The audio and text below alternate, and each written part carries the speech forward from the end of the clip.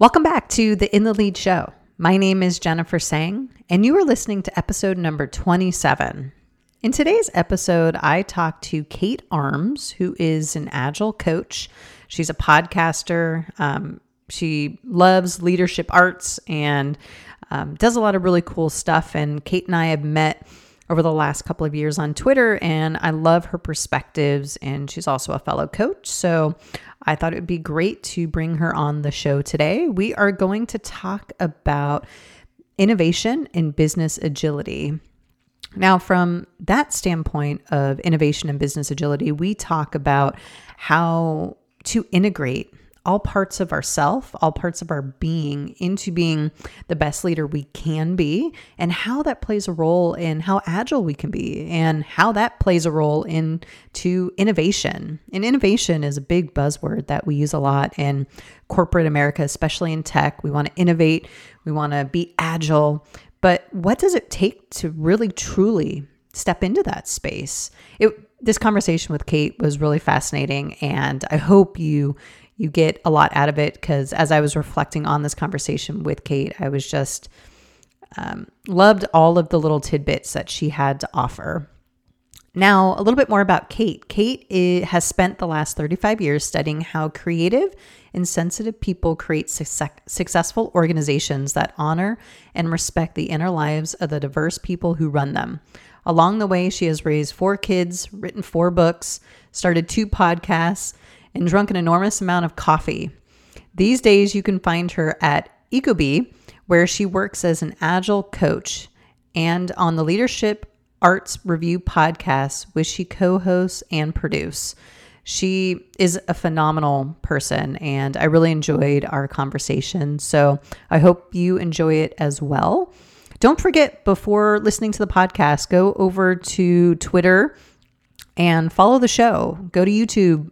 Hit like, hit subscribe. Would love to hear any feedback you have about the show, or if you want to connect and talk about any of the topics we have discussed on the show. Also, there is an In the Lead Show newsletter that goes out every week. So it usually recaps some of the conversations that we have on the podcast, and also dives a little bit deeper into some mental health topics and different leadership topics. So definitely subscribe to that. It's in the show notes wherever you are listening to it today. So you can click on that and subscribe, and welcome to the show.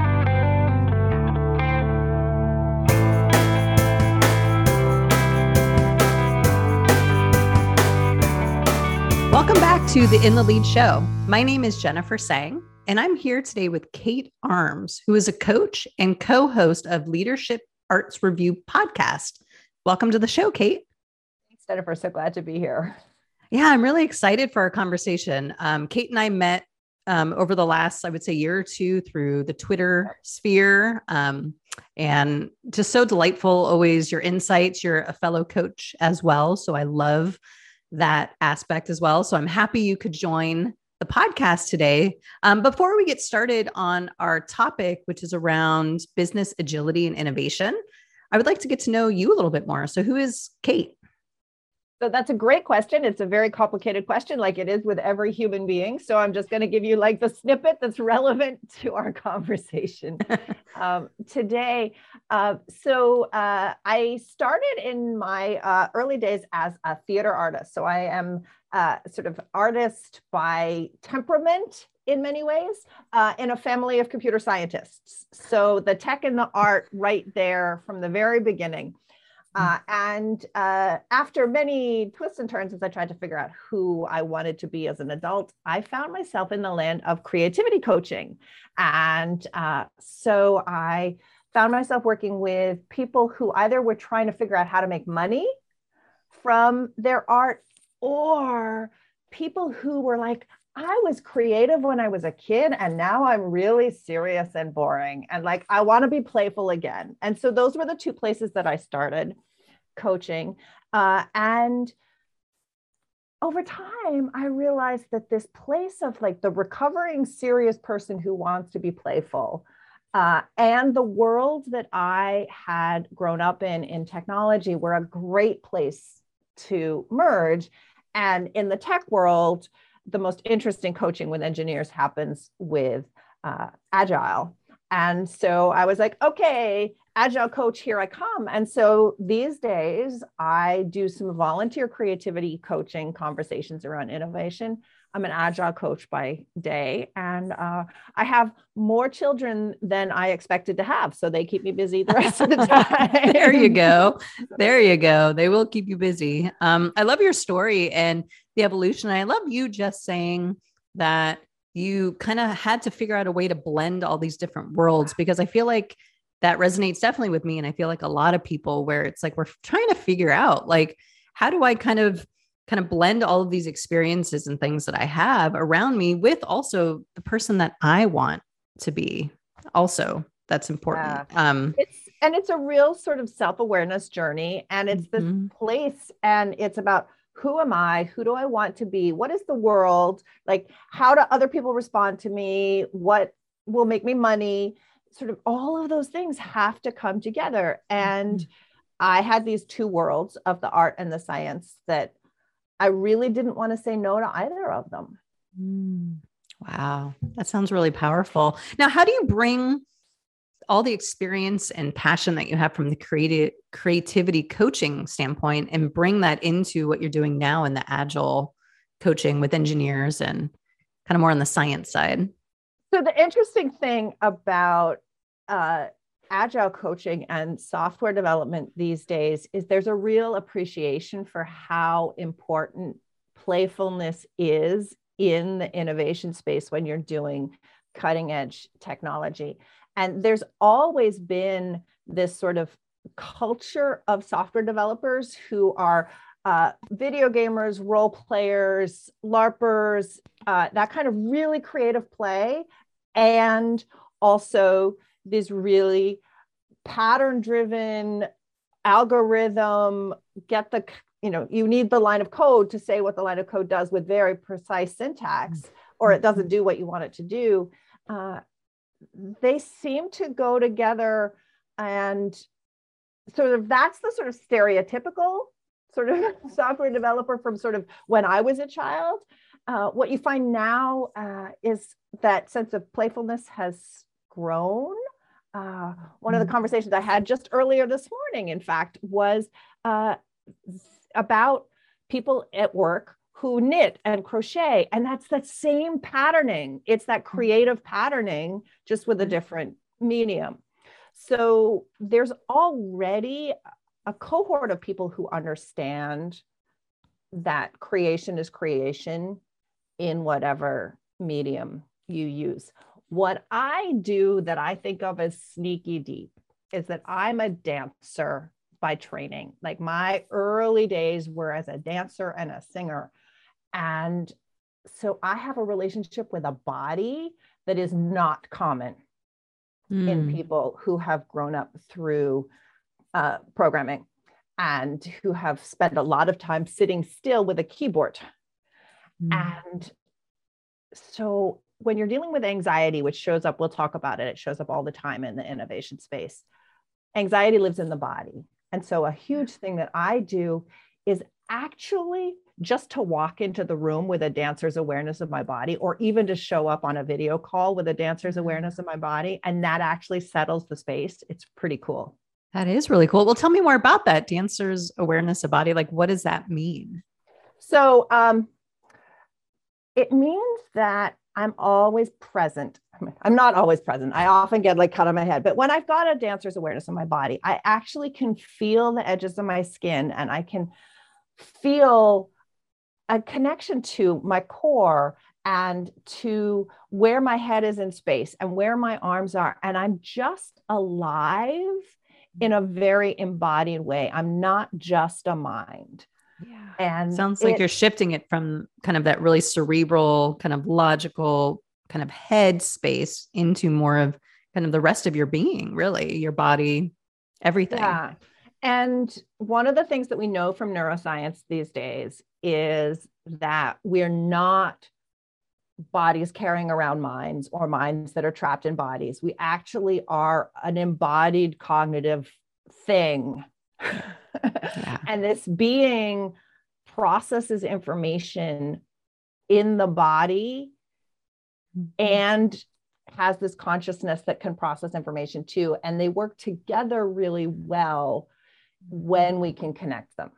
Yeah, definitely feels, I've always felt it to be almost like this integration process where it's, they're not separate, but how do we bring them all together to work together in a way that feels to me at least more like whole and connected and grounded, and not because I've suffered a lot with anxiety in my life as well. And I know how much that can consume you. And I know that at least from my own experience working with engineers, there's many engineers who do suffer with anxiety and I think have trouble kind of getting back into that kind of really body wholeness space where they're not just thinking completely about, the code they're writing or the very logical part of their being. I mean, one of the things that's really interesting is how many software developers have ADHD or low support needs autism. And that's not a surprise to me. The parts of our bodies and our brain wiring that make artists sensitive to color and sound and texture and taste and the sensory pieces, that's the same place that we look at, and that's the same sensitivity to what is happening now is not what we want it to be.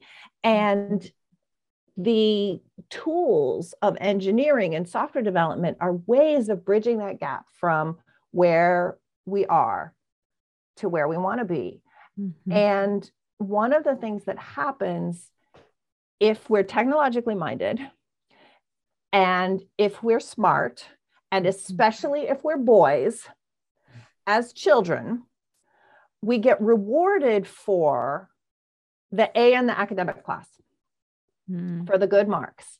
Yeah. And we may be slow to, because we're rewarded for that, we're slow to develop some of the physical things because we just prioritize our time, and you can't actually do anything 100% of the time. And we prioritize. And so, and boys get rewarded for getting out of their heads. Infant boys cry more than infant girls. Infant boys are more emotionally sensitive than infant girls. And young boys are punished more for being sensitive than young girls. So boys compartmentalize their feelings at a very young age. And so we should not be surprised that men have a hard time getting into their bodies and feeling their feelings, because we told them as small boys that they needed to stop doing that. Yeah. Oh, absolutely. I agree. I mean, I think over time, society and culture is getting better, but I know even in my lifetime, I can remember those types of, just perceptions towards my brother, who tends to be a little bit more on the sensitive side, more artistic, but it was always like, well, why don't you play sports? Why aren't you, you shouldn't cry. Get up. Like, what are you doing? Like, boys don't cry, right? Like, I can even remember that even in my lifetime, but I see that I think we're starting to recognize those biases that we have. We're starting to recognize it. It's slow going, and it's hard to change. I mean, I have 4 kids, 3 of them are boys. And I remember I had done a very sort of, you are who you are, and I will embrace whatever you want kind of parenting with all of my children. And then I sent them off to preschool. And in particular, one of the boys who'd really liked sparkly things was like, nope, I'm done. Oh. And it was not from any of the adults. It was that there were other kids who were the conduit for this way of being in the world and thinking about sensitivity and delight that were just not what I was trying to instill at all. Right. Yeah. I think it's reinforced, everywhere in our culture. And even, Susan David, who does a lot of research in emotional agility, especially, she talks about how we ask our boys, what did you do today? What did you accomplish? and we ask our girls, how do you feel? What did, or what happened to you today? Almost like, and it's like, I think even from like that very young age, like simple things, like just, do we Oh, ask? wow. Now, what happened to you versus what did you do? Language is such an Mhm. interesting one in the leadership context. I hadn't even Mhm. thought about that because, of course, that's putting um, that leadership model of what are you doing in the boy and putting Mhm. the you are a victim of circumstances right there from the beginning in a Right. little girl, if And that's I think I mean, I've seen it so many times too, where yeah, parents will ask their sons like, well, what did you do today? Who did you play with? What, it's all action oriented and it's all goal. What did you accomplish? What did you, and I've seen girls where it's just like, oh honey, were you sad today? Don't cry. Like this very almost kind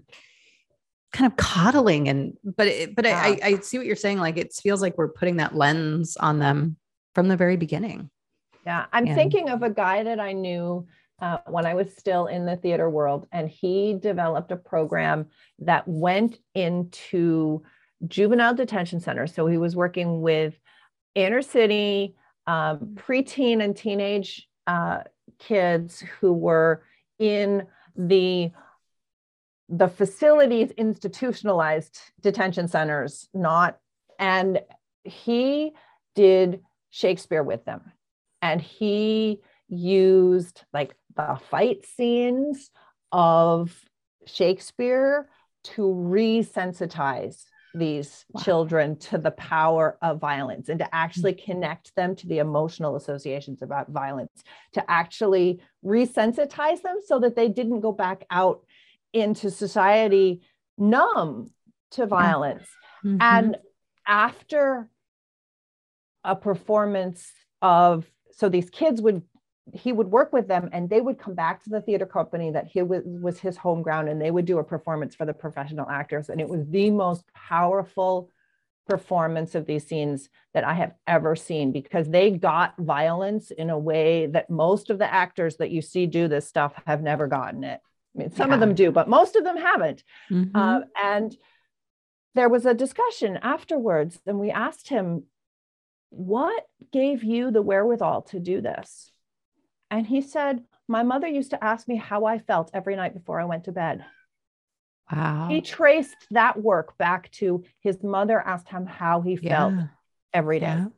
It's so important. And it's so, I mean, simple, right? Maybe in the moment you wouldn't think like, oh, that's going to have a profound impact on somebody's life. But even just because I feel like even oftentimes, even adults, like we have trouble recognizing and labeling what we're feeling, what we're experiencing, right? And that's another part. I love Susan David's work. I've followed a lot of her work over the years and just thinking Same. about, yeah, and just thinking that people don't have even the vocabulary to describe what it is that's happening to them.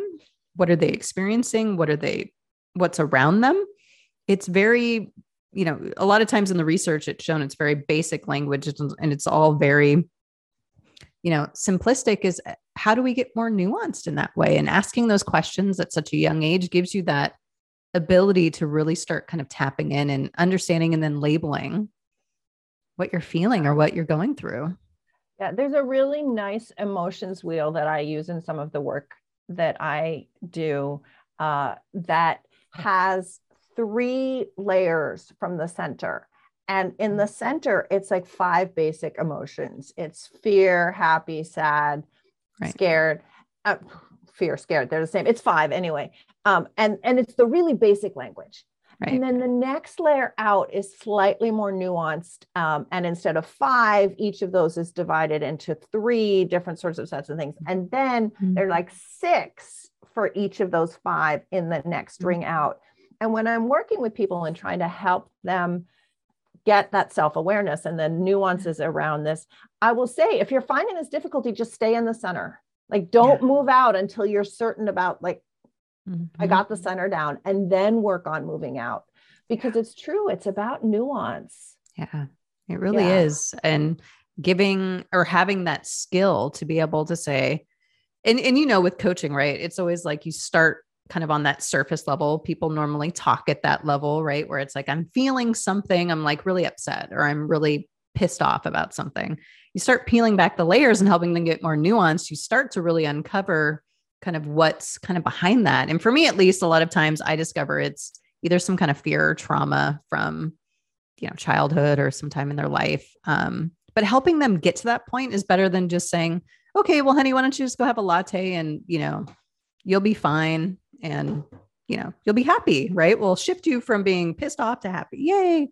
Life's great. But when that pattern starts continuing and that person doesn't have the language or the ability to really understand, like, hey, well, what's that feeling trying to tell me? Or where's that coming from?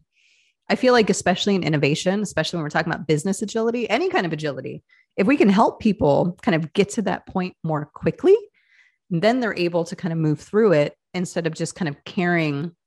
Almost feels like luggage to me. I always use that metaphor. It's like I'm picking up your luggage or your suitcase and I'm carrying it with you. And then I pick up another one. And then by, halfway down, the journey, I have 30 suitcases I'm carrying and I can't go anymore. Right. Yeah. I mean, there is no resilience. The thing about business agility is that business agility comes from being able to pivot. And in order to pivot, you have to actually be centered where you are. If you're not centered where you are, you actually can't pivot. And so what all of this stuff about like coming back to the body, because we're talking about coming back to the body here, actually does is it actually makes you a person who's able to pivot. And if you're a person who's able to pivot and you're able to be in collaboration with other people who are able to pivot, then you start to be able to build a system that can pivot. But you can't actually have business agility without actually having agile people at the heart of the work that's happening. And innovation happens through people too. Like all of this happens through people, and people are bodies. And so all of this actually happens through our body. And that space between where we want to be and where we are makes us uncomfortable. And so we have to be able to be with that feeling of discomfort. So all of this stuff comes back to, can I actually be with who I am right now at a level that I keep wanting it to not be true, because I want it to be easier to walk into spaces where people are uncomfortable in their bodies and get things done. Because if you're not used to this stuff, it feels totally weird and irrelevant and like a waste of time. And so actually working on the like willingness to even consider that this might possibly be useful, that's the hardest part of the work that I do, honestly. Yeah. The readiness part, I agree. And anything in business for me, I always think about that readiness part is always the hardest, whether it's change, whether it's any kind of change, right? Whether it's, even agile, there's a lot of, change and it's very fast paced. I feel like that readiness piece is, that's always at the foundation for me of what's kind of being that, putting up that roadblock or that resistance to actually moving into that space. And I would imagine, and, one of the original topics I reached out to you about was highly sensitive people, because this is something that I'm really passionate about, just because I've spent, like I told you, so much of my life thinking that there was something wrong with me. Like I'm really sensitive. I'm really reactive. I get a lot of information in and I don't know how to handle it. And I thought, wow, there's something really wrong with me. And one of the things I've noticed over time working with a lot of engineers myself is a lot of them too are very highly sensitive. And I think what's helped me the most, what was the most impactful in my life in the beginning of my therapy journey was I had a somatic therapist who her whole focus was teaching me how to get back into my body and how to actually just be really present, even when like your body is literally like going, like, it almost felt like it was like going berserk or short circuiting. Like I could just feel all the sensations and it just felt like I was ready to like, I don't know, implode in some way. But just really training myself to get back into my body and like recognize, okay, what am I feeling right now? So the integration part again, right? Of here's my body, my brain. Do you understand what's happening in the body right now? Scan your feet, scan your legs, scan your arms. What does your stomach feel like? I mean, very simple. I still do these practices to this day. I recommend it to anybody. I do Very them all the simple. time. And one of the things, the pandemic, like I doubled the amount of time that I was trying to spend doing this, because it's actually how you manage anxiety, and the pandemic has us all anxious. I mentioned ADHD and low support needs autism, because we don't tend to see a lot of high support needs autism in the business world because it's sufficiently challenging. We're seeing some people finding ways of making accommodations for that, but it's hard, and we're not great. The theory, so I've got 2 autistic kids, so that's part of how I make this connection. And the theory that resonates in terms of explaining autism, and that actually matches what I've seen in my kids, because autism is diagnosed based on trauma responses to the world not functioning for autistic kids, and not based on what's causing the mismatch. Right. What the theory that actually explains why there's a mismatch is that it's a form of high sensitivity, and it just manifests differently in terms of what form of trauma responses happen. So in ADHD, part of why it's so hard focusing on the things that you don't want to focus on, and so easy focusing on the things that you do want to focus on, is a sensitivity to all of these uncomfortable feelings that I need to get away from. And all of these comfortable feelings that are so much better than the uncomfortable feelings. And so part of my journey has been mindful movement practice. So similarly, somatic. So I was a ballet dancer. So that was not about understanding my inner experience. That was about looking perfect on the outside. And then I started jazz, which was a little bit more expressive and a little much richer, sort of expressive and richer are the wrong words, but there was a little bit more access for me to what was coming from inside as I was trying to perform what was going on. And now I don't do any structured form. I do entirely improvisational dance. And I got there through a body of work called Interplay, and a body of work called Authentic Movement, and through yoga, and through a form of yoga that involved hold the pose, then let your body move in response to it, and then hold another pose, and then let your body respond. But it was that let your body respond that actually made me able to be like, oh, that's the impulse coming from me. As opposed to the impulse I was putting in. That's a powerful realization, because it's, I mean, I could just sense as you were talking, going through that story and relating on my own experience about how almost just accepting and allowing it. Because for me, for a long time, it felt like I had to control it. I had to, there's these weird sensations coming up my body. I have to push it down, figure it out, make it better, whatever it is, just but allowing it just to come and just kind of be there for a little bit, and just allowing it to kind of move with you and through you. And I can definitely see the connection and correlation with dance, and how you're talking about really having that, your body kind of be the leader almost, and kind of take that center stage, where I feel like a lot of times we want to stay kind of up here and figure it out. One of the things that came to me during my coach training was the presence-based coaching, and the coaching that actually sort of sees the whole person with the body is so important for analytical people. So here's an interesting therapy related thing. Analytical people don't do well with CBT, cognitive behavior therapy, which is sort of the big, like everybody's like cognitive behavior traditional therapy is great. Like it doesn't work for analytical people.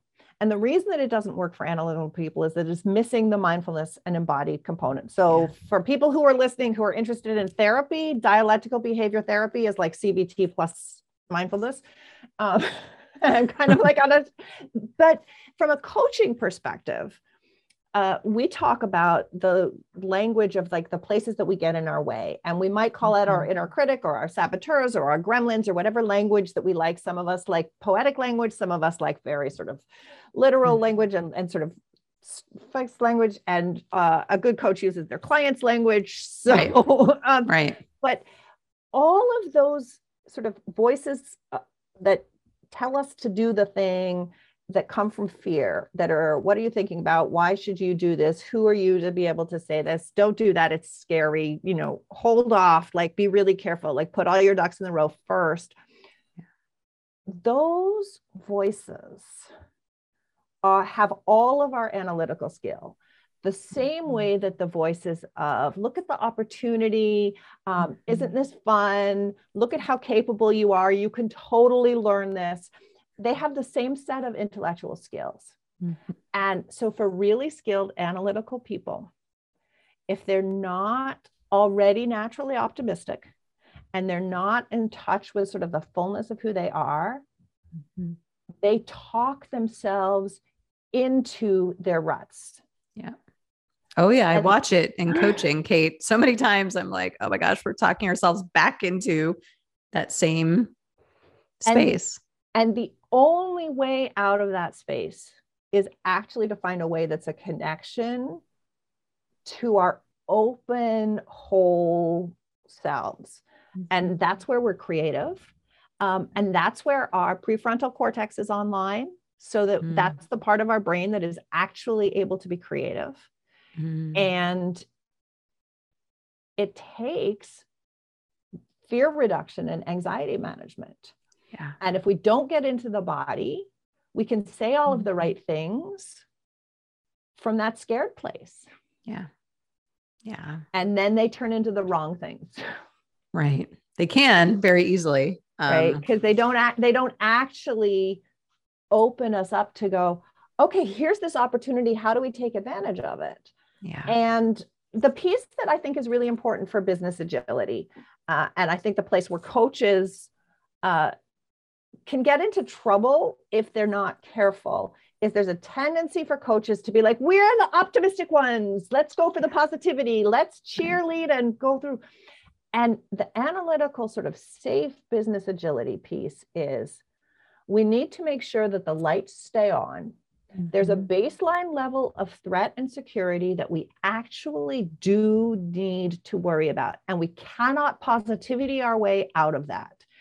And we can look closely at that and look at where the edges of that are and say, is this thing actually necessary for my safety or security? We can get curious about that.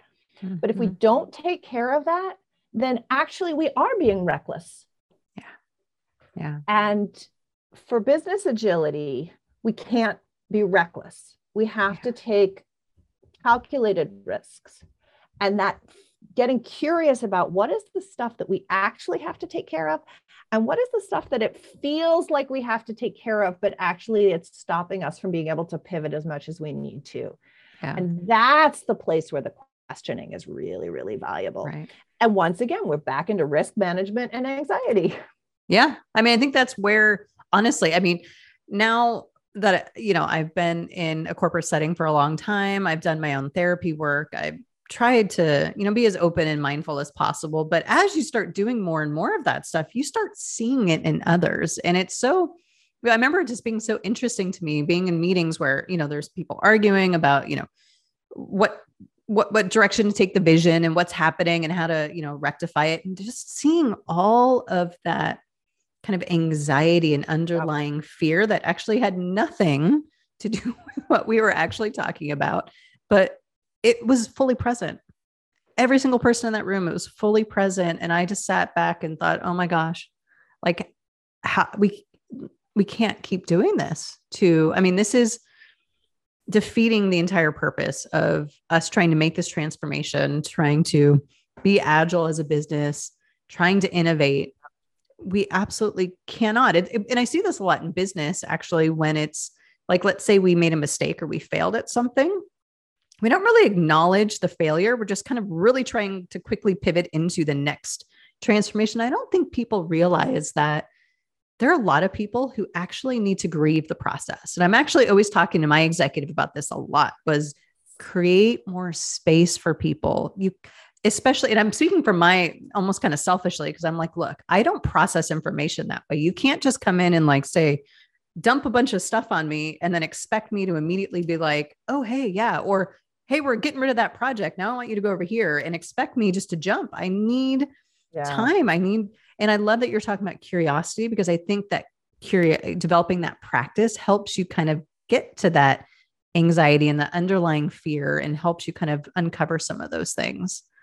I love William Bridges' model of transition for helping people see the need for grieving the old way. And then there's this messy middle before you have the new way that actually solidifies, because he really did a great job of articulating that need to actually wrap up and say goodbye to the old thing. And the thing that I think it's really important for leaders in innovation space to know is that your more creative employees are likely to need the most time to transition, because what makes them creative is that being sensitive. And so they're related. And so the cost of their ability to see the possibilities is, if you take the rug that they've been standing on out from under them, they actually have to come back to the ground, move over to where the rug has been placed down, and then they can like plant their feet solidly and start being creative again. And so there is actually a connection between probably your most creative UX designers and your most creative developers and the people who might need some help. Yeah. Just having the time to adjust to change. And it's the cost of their brilliance. And they go together. And the thing that I love as a coach is I love helping those people who have that sensitivity expand their capacity to handle the sensitivity so that they have more capacity for faster change. Because that's the heart of agility, is when you're really creative people have that sensitivity and they have the capacity to be with it as things shift, then you're really agile. Yeah. Well, what was coming up for me as you were speaking was about recentering again, is about, I mean, if you can recenter people, if people can recenter themselves more quickly, then they can pivot more quickly. Yeah. And a lot of what was also coming up for me was thinking, like in business, I know we're always talking about fast, like the speed of change is fast, transformation is fast, innovation is fast. But sometimes I feel like we need to go slow to go faster. And I feel like we're always just jumping into the, like, let's go into fifth gear before we realize we have to go through second and third first and maybe stay there a while. But eventually it will be better for the business because they'll be centered and they can pivot more quickly. Because the worst thing that happens that I see is people try to pivot and they're not centered and they're not ready. And we still go in that direction. And then it ends up failing miserably. Because half of them still is in the old place and half of them is in the new place. And they're stretched too thin. And I mean, there's constantly this thing that agility is seen as fast. And fast is a byproduct of agility. Fast emerges. The making things fast is misdirection. Yeah. And if you think about like dog training and agility training in dogs, I like this a lot. What you see is sort of exercises and activities and ramps that you go up to practice. And the dog eventually is able to like do all of these things everywhere in the wild and like could do all of the things. But the training is these very structured pieces of more and more difficult terrain. Right. And we can't expect ourselves or other people to navigate the most difficult terrain if they haven't done the training. And the training always happens in this moment. Yeah. And in fact, the training is to be in this moment and deal with whatever is here. And so I went hiking in the Alps, did the Tour de Mont Blanc. So it's a 7-day hike around Mont Blanc, not at highest altitude, completely undertrained. And I was just over ambitious. And on day 2, which was our first peak towards the highest altitude that we were getting to, I was completely like, my body did not want to be hiking that steep a mountain under that level of oxygen in the air. My body, it was not happy. And I got through because of 2 things. One was I was committed to not being airlifted off that mountain. That's so funny. I could see myself telling myself that same thing. I am not being in that situation. To not being airlifted off that mountain. And I knew that if I took the next step enough times, I would get to the peak. And so I would take a step or 2 or 3, recover, and take a step or 2 or 3. And I crested the peak of the pass. We got to the next sort of high altitude refuge, and my guide was like, "Pasta in you now." That's funny. But it's that we get through these things in the moment. Yeah. Yeah. And we go through it. I agree. Fast is a byproduct. And I think, we meet it in the moment. We get through it in the moment. We feel it, handle it in the moment. Everything is in the moment. And I think that's such a great story, because in business, a lot of times I feel like we are too forward looking, where it's like, we need to focus on our 12-month goals or 6 months goals. We're constantly even quarterly goals. Well, there's a lot going on breaking down right now today, like in the business, and people are suffering. People are, burnt out. We're not even thinking about that. We're still driving towards what is that end goal for the quarter, whatever result we need to make. And I always feel like there's a huge disconnect there that we could, and be even more agile if we were able to meet those people in the moment, if they were able to. I think it's that need to like figure out what perspective we're taking at any given time, and to come in and out. What really works from an agile perspective is for the people who are actually doing the day-to-day work to come out, see the big picture, figure out where they are in the landscape, figure out which direction is really the right direction that they're going, and then figure out what the next step is. Then go heads down, for lack of a better phrase, but like, okay, I've looked up, now I'm down, I'm going to do the work. I do this piece of work. And then I look up and see, what have I accomplished? What has changed since I got there? Are we still going in the same direction? That sort of thing. So an awful lot of the agile practices are actually about protecting the focus of the people who are doing the day-to-day development work for those periods of, I'm just doing a little bit now. I will come up and look around later. I'm trusting you, managers, visionaries, leaders, planners, to be scoping out the market and how things are changing, and getting the customer feedback, all of that stuff, so that when I come up, you can tell me whether I'm still supposed to be heading in the same direction as I should be, or whether in fact I should be heading in a different direction. And I'm going to come up and I'm going to tell you, okay, so this is what I managed to accomplish. And we're going to have a conversation there where somebody else holds the big vision. And I'm like, okay, so here's where we are right now. Yeah. Right. But there's that check-in process, and there's that check-in place. Yeah. I mean, I think that's one of the best things about Agile, in my opinion, is it does give you kind of those short bursts and gives people the space to kind of come up and say, okay, I finished this.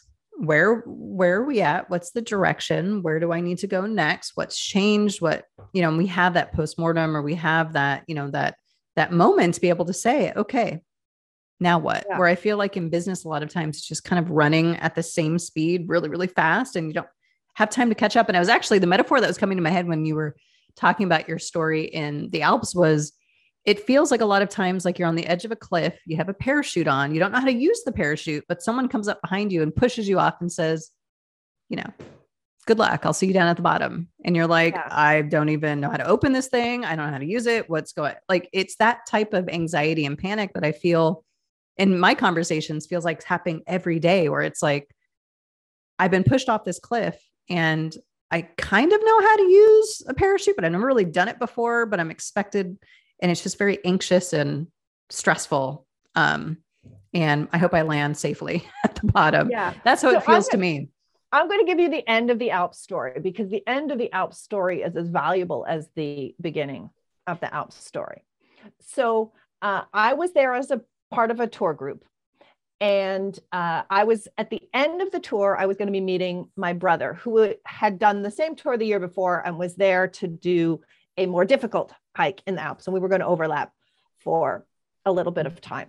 So I was the anomaly in my group. Most of my group was young, athletic adventure hikers who were tracking with their watches, their altitude and their steps and their pace and that sort of thing. And they were faster than I was by at least 20 minutes on sort of every 4-hour leg of the hike.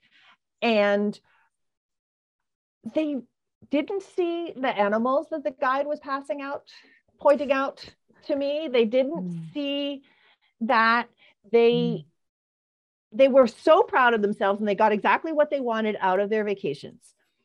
So like no judgment because they got exactly what they wanted out of their vacations. Right. At the very last day, every one of them was injured. I was not injured. They were about to go back to their homes and recover from their vacation at work. Yeah. I woke up the morning after that tour and I went with my brother on a hike that was the same distance as we had done on a daily basis. Wow. The days, it was his warm-up hike for his hike. And I don't know that I could have done that pace of hiking indefinitely, but I certainly felt like if I got up every morning and I hiked that every morning, that I could have done it indefinitely. Yeah. So they started off so much stronger than I did, but they went home injured and I kept going. That's resilience. I mean, that to me is the epitome of resilience. Resilience isn't about, for me, like not getting injured or having the perfect conditions and you just kind of breeze through it. It's about when things come up in the moment, how do you react? How do you pivot? How do you take care of yourself so that you can build that stamina up so that you can withstand all the things that come up? It doesn't mean the storm won't come. It's just a matter of how do you kind of adjust your sails in the storm that suit you as a whole person and supports you and what you need in that moment. So I think that's a beautiful story. And it reminds me a lot of just how we do, I think, in a lot of times business agility wrong, and how we have a kind of misconception about what business agility actually is and how to accomplish it. Yeah. I think there's a thing that we do in business as well that plays into this, which is as business leaders, often there's a sense that we have to get other people to do the work. And the thing that I have discovered is at their heart, everybody actually wants to be a success in their jobs. And if the job is to do the work, actually they want to do the work.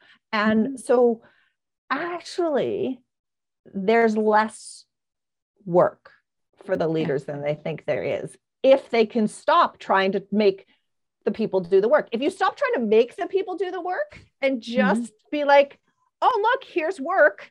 And by the way, if you do this work, we'll pay you. Right. It's amazing how many people do the work. It's amazing. Oh my gosh. I can't even, so many things were running through my head. I have examples where I tell leaders this, and I'm just like, you are getting in, you are putting up roadblocks in front of yourself. Like, just let them be.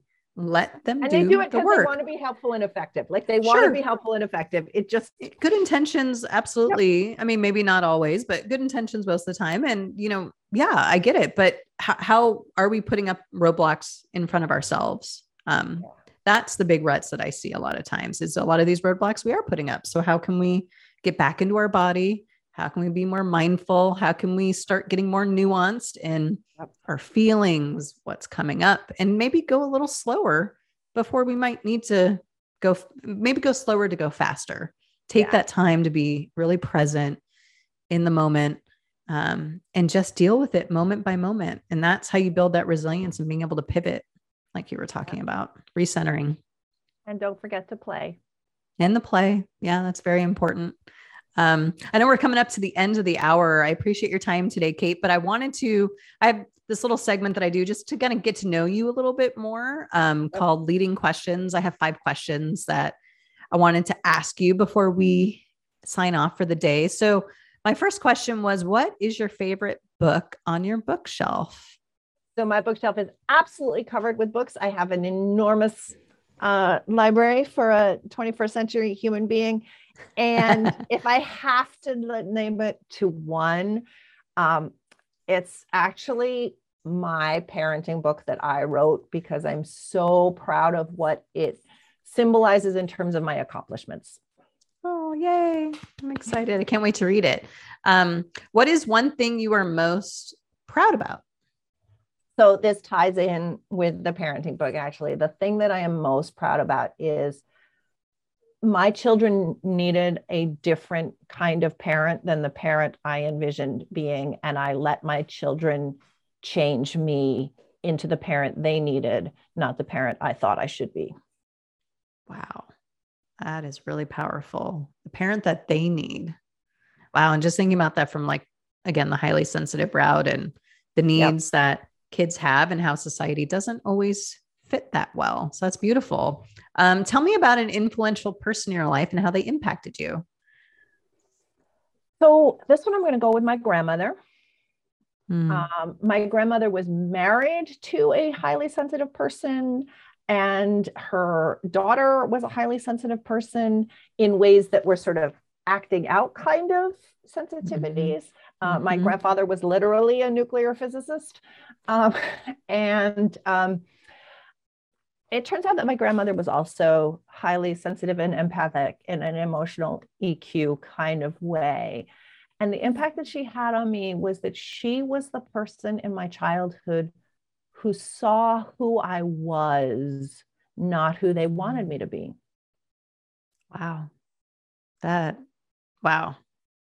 very powerful. Who you are. That's so important. Oh, what a blessing to have that in your life. Yeah. Oh. If you could live anywhere in the world, where would it be? All right. So we're going to stay on the family theme. Okay.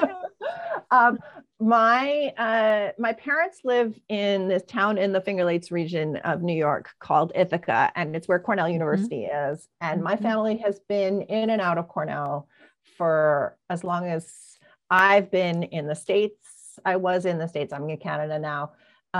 And I had an aunt and uncle who were there. And then I was there as a student. And then my parents moved there after I did. And now they're there. And it's just this beautiful place where there's hills and deep lakes, amazing gorges. And Cornell is a real intellectual stimulation place. And so it's a really great place for someone like me who is a bit of an intellectual geek to be in nature with a bunch of really, really smart people. Yeah. Sounds like blending again, like you were talking about It's earlier more with them. blending. Yeah. Absolutely. Yep. That's awesome. And the last one was the most important lesson you have learned in your life. We're standing on it. Our whole conversation today has been around the most important thing is that like the body is where everything starts. Mm-hmm. And if we don't approach the way that we are in the world from the understanding that we start as human beings with human biology, we get in our way. Mm-hmm. Yeah. I think what you're talking about for me sounds like acceptance, almost acceptance of your whole self, all parts of you. And the fact that you had a grandmother who, saw you for who you were, not who they wanted you to be, I think is an amazing gift, because I think a lot of us have trouble just getting to the point of accepting who we are, all of us, the sensitive, the analytical, the inner critic, all the stuff, our whole being. And I think, I think that's definitely a life journey. And what a blessing to have such an impactful person in your life early on. That's beautiful. Well, thank you so much, Kate, for your time today. I really enjoyed. I probably could have talked to you for another 3 hours, but I think we could have done that. Yep. I don't want to bore the listeners but I appreciate all of your insights and perspectives. And I know I've taken a lot away from our conversation, and definitely business agility and how to bring more play and creativity and our bodies and mindfulness into, the business world and just being in the moment. Well, thank you so much for the invitation to be a part of this podcast. I could talk about this stuff forever. And it really makes such a huge difference to have people hear this and think about it and take whatever ideas they get and like sprinkle them into the next conversation that they have with somebody that is similar. So thanks for doing the good work of getting it out there. Yeah. Thank you for agreeing. And I look forward to future conversations. Me too.